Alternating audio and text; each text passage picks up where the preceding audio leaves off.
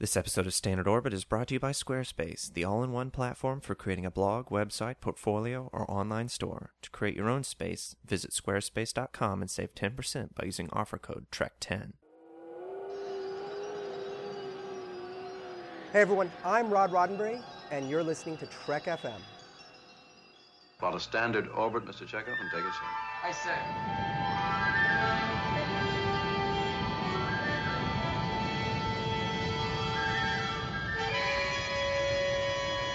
You will obey. It is the word of Landru.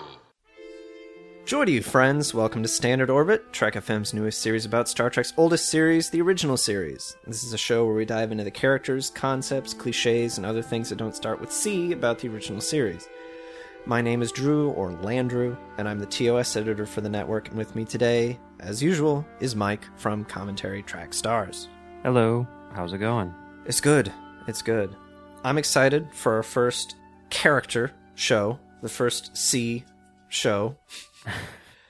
And of course, we'll start with a hard C-sounding name, Kirk. Captain starts with C. Captain also starts with C.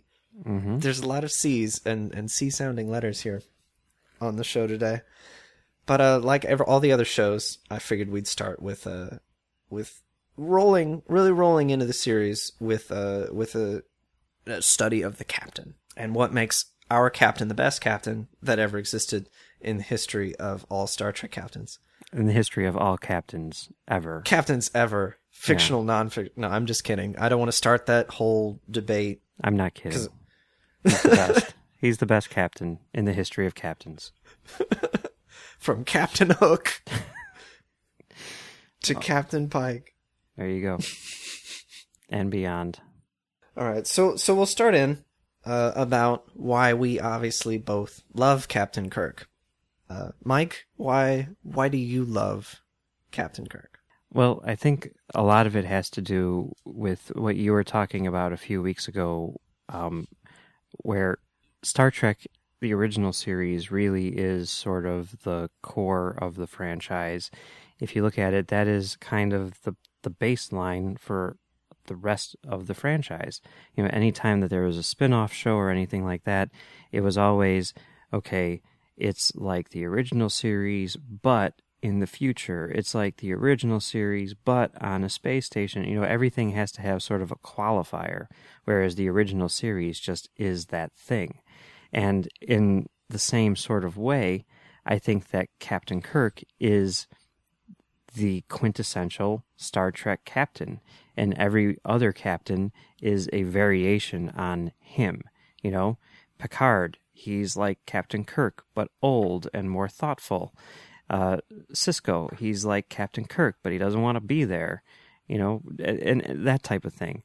And while I love some of the other captains, I do think that Captain Kirk is the best because he is the ideal. He's the guy who you want to follow. He's the guy who you trust when he's in command. And he is sort of, at least in the original series, I'm speaking in broad terms here, infallible. You know, he is the guy. He is the man of action, and yet he knows exactly what he's doing. He knows how to accomplish his mission, and he does so on a weekly basis, and he's the best. Even the other captains admit that. Yeah. There's at least one episode in every series where they're just like, man, Kirk was the coolest, wasn't he? Yep, and they're right. They're right. They're all Star Trek fans, you know? I mean, they know what's Sisko? The last thing he does before he travels back to the future, he's just like, I just want to get Kirk's autograph. That's it. Yeah. And even the people who are trying to get him in trouble for traveling through time are like, yeah, I would have done that too.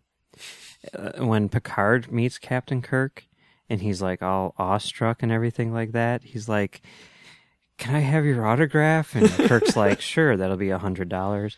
And then he's like, oh, okay.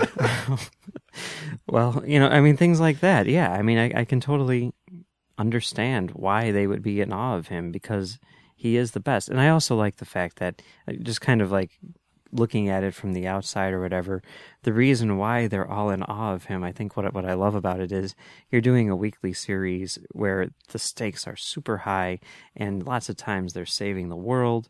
In the movies, they save the world a few times. They even make jokes about how many times they save the world.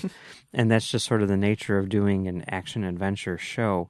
But then when you're doing a spin-off where this guy has done these things, I think it's great that the people of the future really do look at him as a hero, because like he is a guy who saved the world multiple times. I mean, we don't have anyone who has done that today, you know? No one has ever saved the world.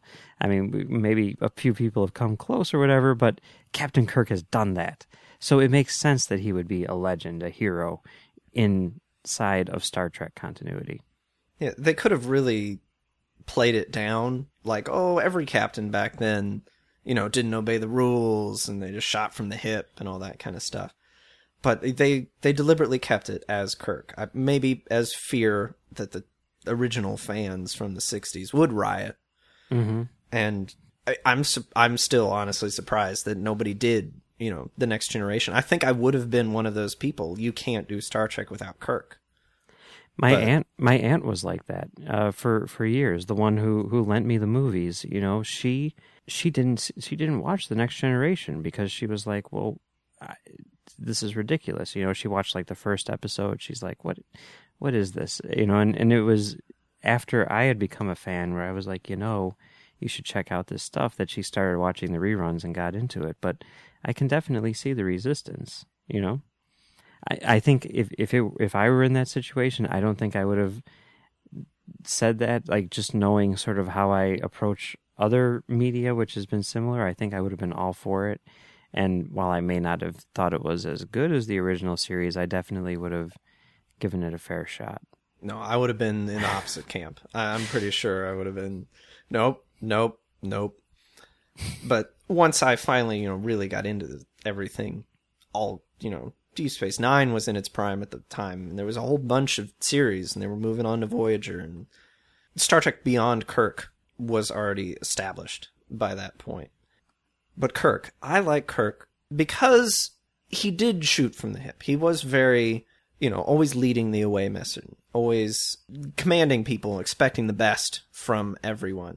I think one of the things that I really like about Kirk in general is if you stop and you think about it, he doesn't just throw red shirts at a problem till it goes away. I know that there's that red shirt card game where the job is to expend as many red shirts as possible in order to accomplish the mission in the most deadly way. Like, this has become some kind of trope, but I don't understand it, because every time that somebody dies, Kirk is visibly distraught about it. From the very beginning to the very end, he does not like it when someone under his command dies. He has a real problem sacrificing other people for the good. He's always first in line on the away missions. He's always the first in line, you know, when they're leading, you know, a revolt. He's always right there. He's not delegating it to somebody else, because I think that I don't think he feels that if he doesn't do it, it's not going to be done right. I think it's a real problem with letting go and letting other people sacrifice on his behalf.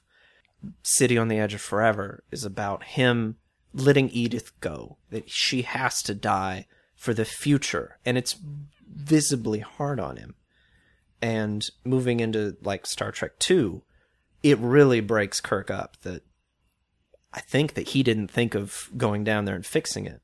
Which, I mean, I'll bring it up. I like Into Darkness. You like the new JJ movies too, and I like that aspect of Kirk, that this Kirk is willing to sacrifice himself. It does sacrifice himself, and I think that is definitely part of his character and has been from the very beginning. Kirk is the guy on the front lines. Not to say that Picard, because he's not allowed to or doesn't go on away missions, is weak, because he makes the decisions of who to sacrifice on his behalf, which is even harder. But Kirk not willing to do that, I think, is a big character point that I really like about him.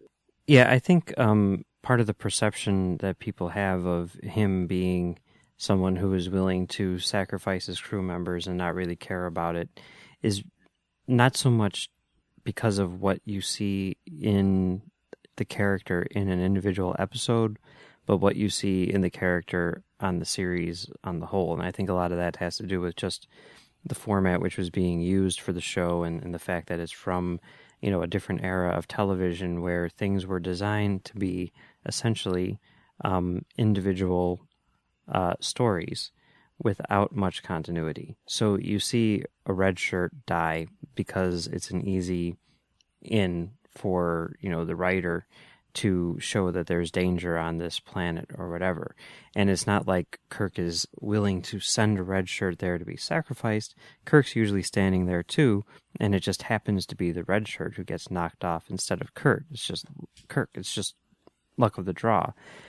But then when we see, and he is broken up about it, he is upset every time that someone under his command dies. I think, the perception comes when people in the modern era then watch the next episode, which happens to be on the same DVD right afterwards, and Kirk doesn't make reference to the fact that the person before, on the episode before, died or anything like that. It's just something that happens on a weekly basis, because the original series does definitely have the largest death toll of any of the shows, at least in terms of crew members. So I think that has a lot to do with why people think that he is sort of heartless when it comes to the lives of his crew, but he's not. Yeah, it was an anthology show in space. That was the idea, and they couldn't keep referencing, oh, remember when Edith died? Right. Because, the 60s audience back then are going to be like, I didn't see last week's episode, especially when they started moving it around to all the different time slots. Mm-hmm. So they would have easily lost even more people. Like, I finally found Star Trek again. What are they talking about? Yeah. And in terms of what you were saying about his character development in Into Darkness, that's one of the things that I really like about the new movies, is that we get to see Kirk before he becomes the person that he becomes in the show.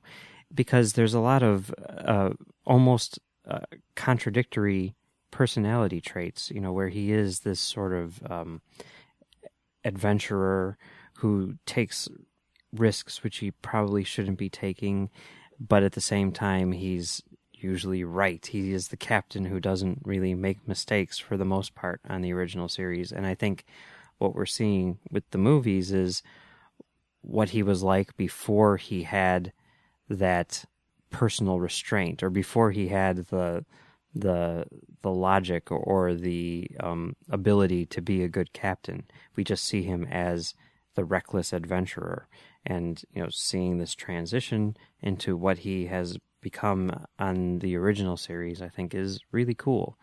And I know that a lot of people have said that, but I think a lot of people miss it too, and it's a big part of why those movies work for me. I agree. I'd not really thought about it like that, but I like that.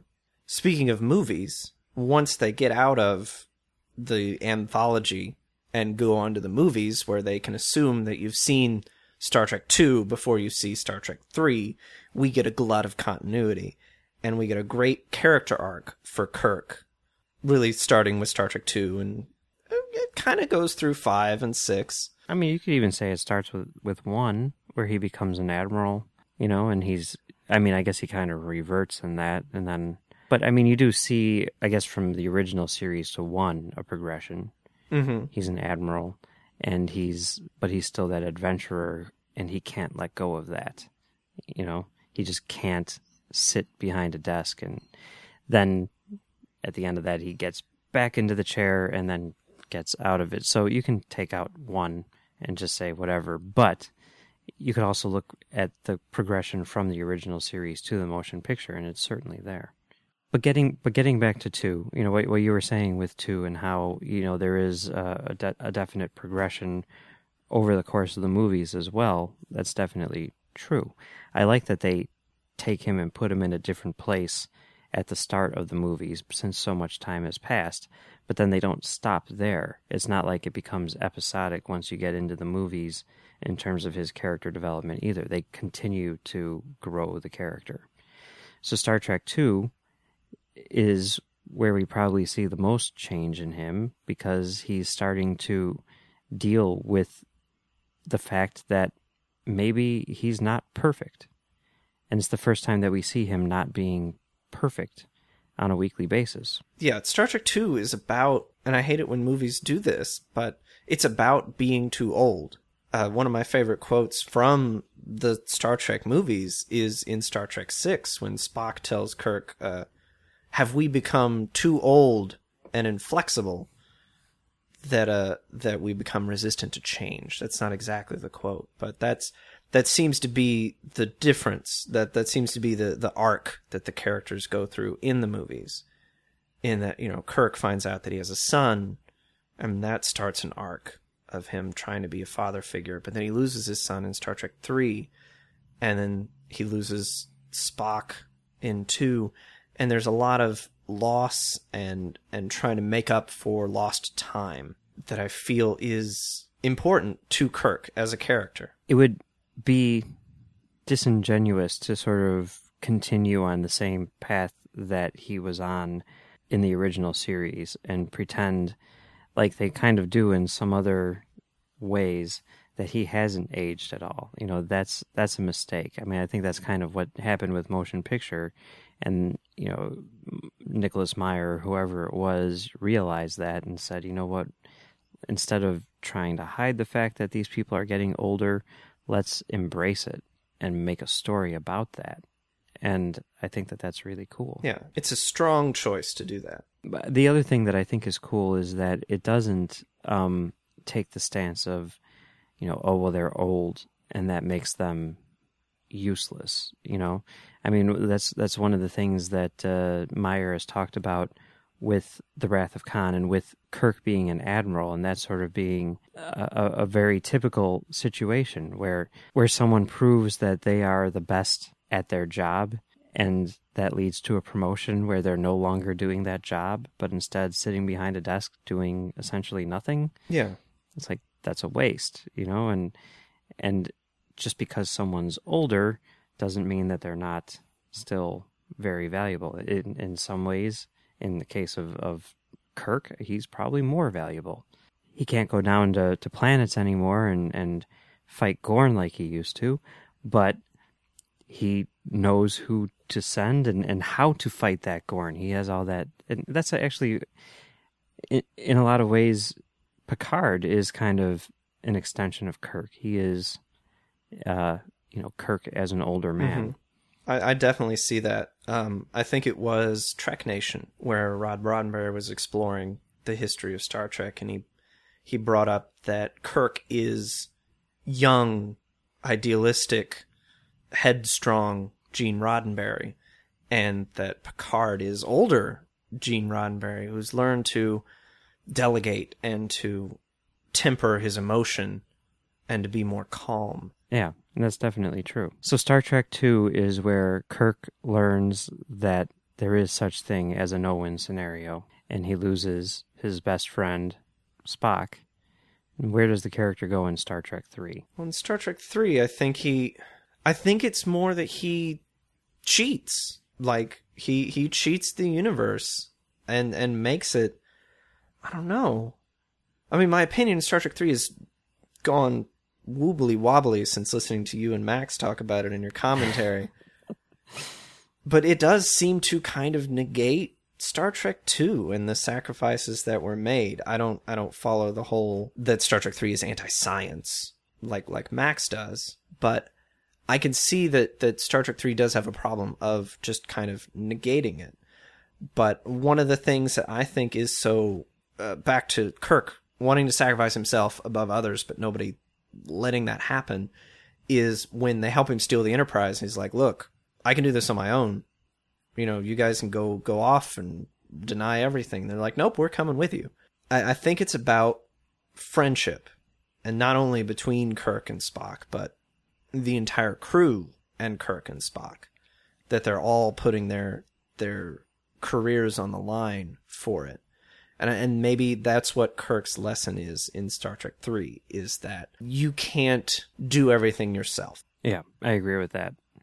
Now, Star Trek 4, I mean, aside from the bookend stuff, I don't really know how much Kirk grows there. It's kind of a standalone story in a lot of ways. He learns about whales and how it's bad to hunt any animal to extinction. Which I guess is an important lesson to learn. Star Trek 5 is kind of a weird outlier in that no one really cares about it. I like the idea of the campfire bookends being actual bookends. Like, I read a theory once where Star Trek 5 is Kirk's nightmare. and I think that it works, because it's kind of a, you know, Kirk wants to retire and relax, but the galaxy's going to fall apart without him. Spock has this brother that never is mentioned before or since. McCoy, everybody has to deal with their pain, and Kirk is, you know, has to overcome. He has good moments. I mean, Star Trek 5 has really good moments between the three actors, between the Kirk, Spock, McCoy, where Kirk, you know, says, I want my pain, I need my pain. Maybe that's the moral of the story, is that even if you could erase all of your past pain and such, letting people die in your place, maybe it all does come down back around to sacrifice. Maybe that's Kirk's hidden pain, is letting all of these other people die in his stead. And I think but that makes him who he is. He wouldn't be this instinctive shoot from the hip guy if he didn't have all of this experience to draw from. That's fair enough. So Star Trek 6 really is kind of the end of the character. I mean, I guess you could say Generations is, but what? To me, Star Trek 6. I'm not familiar with Generations. What? Huh? It's this movie. It came out in 1994. It's got these like Professor X is in it. Oh, and, cool. The guy from Clockwork Orange. It's weird. Yeah, it's weird. There's like time travel. At one point, Whoopi Goldberg shows up. I don't understand exactly. Wow. From Sister Act. Crazy. That's weird. Well, it was the 90s. She was big. Okay. I can see that. Yeah.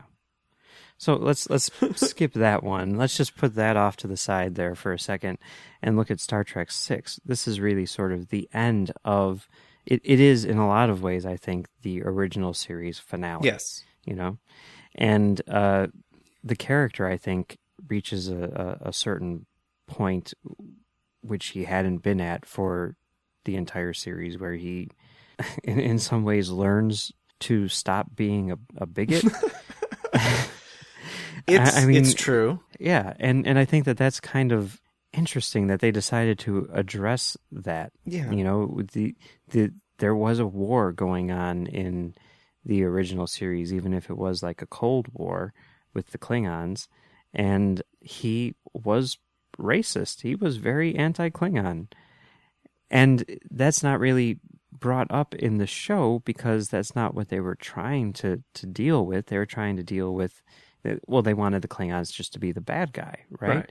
But you step away, and 25 years later, you look at it with some distance, and you say, like, this is kind of messed up what this character was doing, And for them to actually deal with that and have that character come to that realization himself, I think is pretty cool. Yeah, I think that the continuity, the character arc in the movies is very strong. They killed his son. I mean, you can't blame. It's not like an irrational bigotry, but it's still blaming a whole species for something that one of them did to you, a rogue did to you, recently.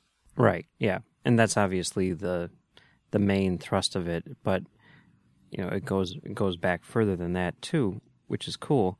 So when you look at the growth that is present in the character throughout the movies and how that really didn't exist at all in the original series, I think that has a lot to do with why I like the movies, generally speaking, a lot more than the original series. I don't know how you feel about them or whatever. No, I can see that. I can see that. But to me, I mean, like if you were to include the movies and the animated series and everything as part of the original series, let's exclude the JJ verse for the time being, then I would say like my two favorite quote unquote episodes of the original series are The Undiscovered Country and The Wrath of Khan. Yeah. How do you feel the movies relate back to the original series in that respect? You know, and the reason why I bring it up is because I think Kirk's development has a whole lot to do with that, a whole heck of a lot to do with that. So what do you think about that? Yeah, I guess taking... I've always tried to separate the movies from the show. But yeah, I would agree with you, even on those two particular episodes being the best episodes, the best stories that the original series crew told. What's weird about it, and this is something which always bothers me, and I know that it might be a weird thing for people to be bothered by it, but it's something which I think about a lot more in terms of like Batman, where everyone will sort of immediately, you know, if you ask anyone what the best Batman comic is, they will say, oh, Dark Knight Returns. And while I don't agree with that, I always kind of thought that was weird because Dark Knight Returns is the one where Batman is old and retired. At one point he rides a horse. And it's like, I can see why people think this is the best, even though it's not. But it's not Batman in the traditional sense, and that always bothered me. But for some reason, with the original series, I mean, you can say that same thing, like Star Trek VI. Okay, well, this is, you know, an older Kirk and a wiser Kirk in a sense. He's not doing the stuff that he does in the original series, and yet I do think it's way better than even the best episode of the original series. And even though it's not quintessential TOS, I don't have a problem with saying it's the best. Well, I think that would be the difference between it being Star Trek, the title, the franchise, and not Kirk. Because a Batman story without Batman, or an old Batman, is weird to the genre. But Star Trek is Star Trek, no matter if it's Kirk, Spock, Picard, Geordi, whatever. And I think that's the difference. We group all of these things together. You know, we've separated them into these series for the Trek FM network. And it's hard to look at them individually because they are the franchise of which TOS is the core, like we started this conversation. The movies being, yeah, you can tell a story where Kirk is old and it be the best story that the franchise up to that point could tell, because it's the franchise and it's not just the story of Kirk. I agree with what you're saying, but let me ask you that. Let me ask you this. Was that true prior to Next Generation? When all we had was the original series, would you still say that? No, I don't think that I would. Because Kirk is, in a lot of ways, the heart and soul of the original series. And the only reason why I think we can distance ourselves from him, in a sense, is because we have since had hundreds of hours of Star Trek without him. And I mean, that's why I think a lot of people were resistant to Next Generation. You know, it's a new crew. What? No Kirk? No Spock?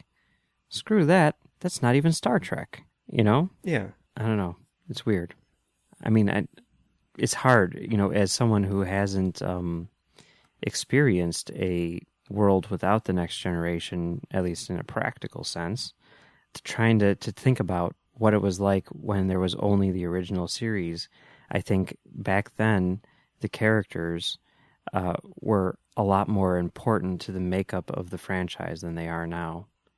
You know, now everyone is talking about, you know, what the new series will be when we get a new series. Will it be in the Prime universe or the JJ verse? You know, if it is in the Prime universe, will it be in the same time period as this or that or whatever? You know, whereas like you're saying, like with Batman, if someone were to say like, oh, there's going to be a new Batman movie and it's going to be about, you know, Mr. Batman Beyond and not Bruce Wayne, people would be like, what, are you crazy? you know. But it seems like we've gotten to a point now where like we can give up Kirk, and in some instances, I think people want to give up Kirk, which is kind of weird. But yeah, I don't know. I don't know where I'm going with that thought. It's just a weird, random thought. No, I understand what you're saying, and I keep going back and forth between trying to think like TOS, trying to think in the 60s mindset, which is hard being born in the 80s, and balancing it with the franchise that we have now. So we wanted to close in talking about the glories of Mr. William, I don't know his middle name, Shatner. William Scott Shatner. We're going to get an email about that. It's not Scott. I'm too lazy to put the laptop down, get up, and go to that book over there. I can almost reach it, but... So, William Shatner. He was not really a huge name at the point where they cast him. He'd been in a couple. He was Shakespearean trained, like most good actors. From Canada, which is odd, but... Although the weird thing, which I will say, which I didn't really realize, and I think this is part of sort of like the legend of William Shatner and how he, lived in a trailer and then got a job working on Star Trek and it changed his life. And while all of that is true, he was definitely an up-and-coming star. And, reading the These Are the Voyages book, you see that everyone was kind of like, when they got Shatner, like that was a big deal. Really? They were like, this guy is definitely he was essentially like an up-and-coming TV star, Mm-hmm.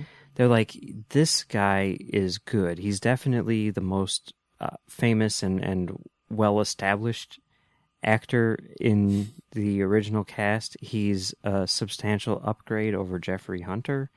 And the idea that someone like him would agree to be in a science fiction show was kind of a big deal.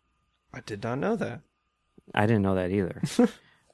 But yeah, even back then, people were like, this guy's good. Yeah, because even the way that Shatner says it, he's like, I was plucked from obscurity to be in this science fiction show. No, yeah, there was like, I can't remember if he was like going to be on another show and that show got canceled or something. But yeah, no, he was definitely, and it was like a risk for him because he was on his way up, and doing this show could have set him back, Yeah. Just like Nimoy, same thing, But luckily he took the job.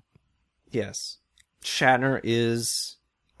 I'm going to say things that I don't necessarily agree with. Shatner is Kirk, or at least he was necessary to establish the character at the beginning.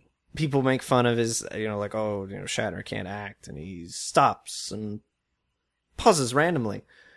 But that's rare. It's like the whole red shirt thing. It's definitely something that somebody watched a random episode or two and was just like, this is terrible. Well, Shatner's trying to make the best of whatever terrible episode you just watched.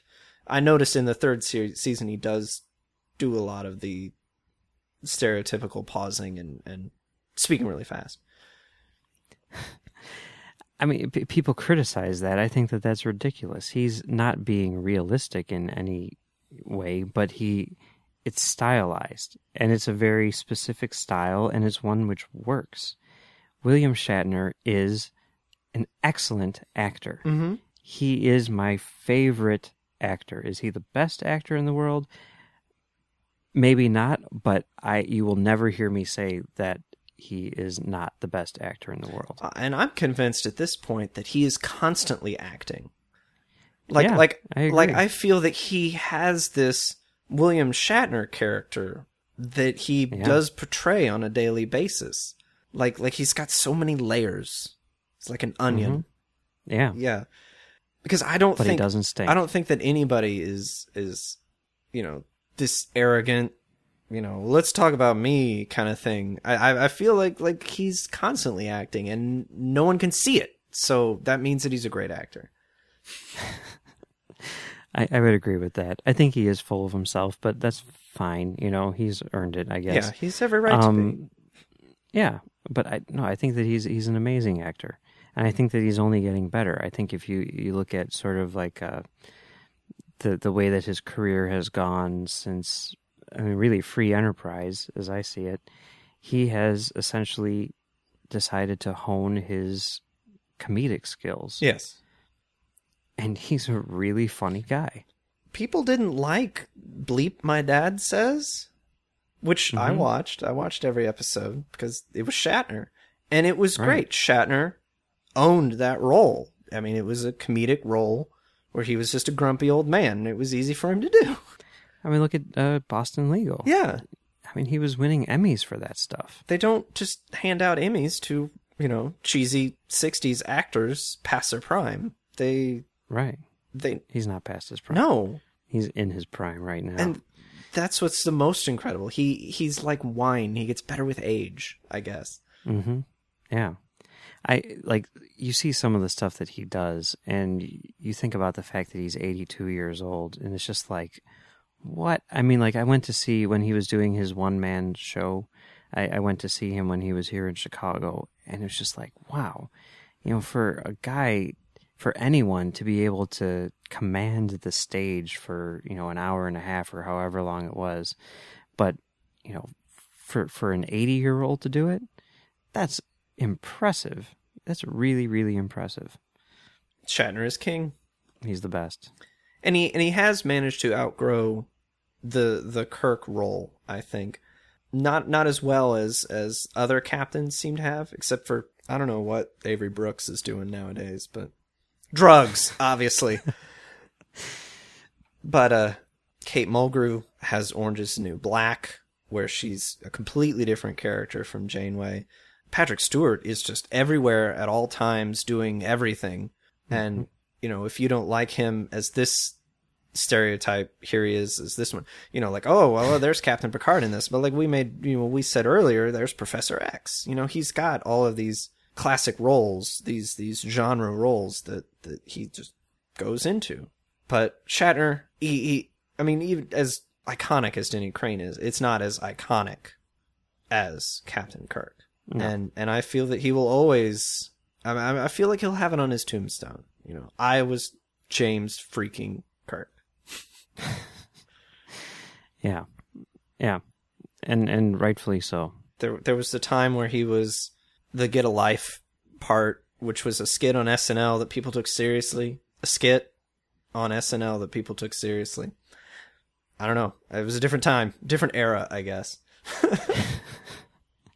Yeah. But he's always been proud of it. And his recent documentaries that he's been doing show that he is proud of the franchise as a whole. The Captain's thing where he interviews everybody, including Christopher Pine. And now I hear he's working on a documentary about The Next Generation, which he had nothing to do with. Which I don't think he's even seen. Which he wasn't even in that movie. He wasn't even in that movie that he was in. That was a crossover movie. Yeah, that's true. That's true. Well, it's been really fun talking about William Kirk Shatner today. But this is just one of the Trek topics we've been talking about on Trek FM this week. So here's a quick look at what you may have missed elsewhere on the network. Previously on Trek.fm, The Orb. Looking for Parlock in all the wrong places. Well, and you also get the feeling here that she's only... Worf really is only being rejected because she's not interested. It has nothing to do with whether or not Worf is Klingon enough or any of that. She's just not interested. She's interested in Quark. Earl Grey. The holodeck. Alexander Rozhenko was conceived on the holodeck. That's exactly right. In Worf's calisthenics program, with Skeletor watching, because he was just frozen there and he couldn't look away. The Ready Room. The Man Trap. Well, it wasn't what Roddenberry wanted to do with it. It was what the writer George Clayton Johnson wanted to do with it. But it was basically making the character more sympathetic. To the Journey! The Doctor. But I love that moment when Chakotay was projecting himself into the room, and he totally kneels down and gets super serious and calm like Chakotay does. He's like, what you've shown us is it's not what you're made of, but what you do or how you feel. He's just trying to get and even in season 2, they start to realize the Doctor is not just a hologram. He is becoming something more. Commentary: Trek stars. Caprica. Prequels are sort of a constant trap that people end up going to. This thing was successful and it ended. Well, let's go before it ended and tell a different story. Warp 5. Klingons on Enterprise. Having the Klingons at the very beginning of the series running through that field, do you think that was born out of the discomfort that the studio had in the idea of the prequel series to begin with? Trek news and views. The Naked Time. Gold shirts are easily ripped and disposable. Yeah. Blue shirts self-replicate so that they, show no damage. And red shirts whisk away sweat. Yeah, they're highly absorbent. There you go. So that you can't tell that your security Awesome. guards are nervous. Literary Treks. David R. George III, Revelation and Dust. And it feels like an evolution for Starfleet as well in the way that they built a starbase. Well, I'm glad that came across because that was sort of one of the things that I was going for. You wanted it to be an evolution in Starfleet's construction of starbases. Mm-hmm. It should be something brand new. And because it's an important station, because it's in an important location, it really needed to be, I thought, a grand station. And that's what else is happening on Trek.fm. So check out those shows and get on the daily Shatner Talk. You'll find them on iTunes, Stitcher, TuneIn, Windows Phone, Xbox, Zune, or you can stream and download files from the website. Just visit trek.fm/pd for podcast directory to get all the links. If you want to get a hold of us to tell us how awesome William Shatner is, you can just go to trek.fm/contact. There's a form there. You can choose send to show and choose standard orbit and make the subject line Shatner is the greatest. And that will come to both of us. You can use the tab on the right-hand side of any page to send us a voicemail where you can do your Shatner impressions, and maybe we'll play them on the air. Or you can talk to us and other listeners in our forums at trek.fm/forums. In social media, you can find us on Facebook at facebook.com/trekfm, and then on Twitter under username @trekfm. So, Mike, where can people tell the glories of William Shatner directly to you? Well, you can find me on Twitter at ComTrackStars. You can also find me on Trek FM doing commentary Trek Stars with my co-host Max. And you can find our other show, Commentary Track Stars Off Topic, on commentarytrackstars.com. And you can find me on Twitter at 005, DOUBLEOFIVE. You can find me on the TOS episodes of The Ready Room and Trek News and Views, and we're both invited to all kinds of podcasts, so just keep an eye out, and we'll retweet them for you. But before we go, we'd like to ask everyone to please support our sponsor for today's show. Squarespace is the web's best hosting and CMS that makes it simple for you to create a beautiful blog, website, portfolio, online store, or anything else you can imagine. Create your own space today. Just go to squarespace.com for your free 14-day trial, no credit card required. Then use offer code TREK10 to save 10%. You're going to love it, and we really thank Squarespace for their support of Standard Orbit and Trek FM. Also, if you would personally like to support Standard Orbit, the network, or our programming, visit trek.fm/donate. We have 8 alien-themed badges and art prints as a thank you for your contribution, and you can mix and match badges and art prints. There are different levels of donation to choose from, and your contributions help us cover the cost of production, storage, and bandwidth needed to bring Standard Orbit and our other shows to you every week. Unfortunately, they do not have a Shatner badge. Oh well, what can you do? Maybe in the next wave. I hope so. So thanks everybody for listening. Have a good week and keep on trekking. It's the Will of Landru. Mr. Chekhov, take us out of orbit ahead, warp factor 1. Hi, sir.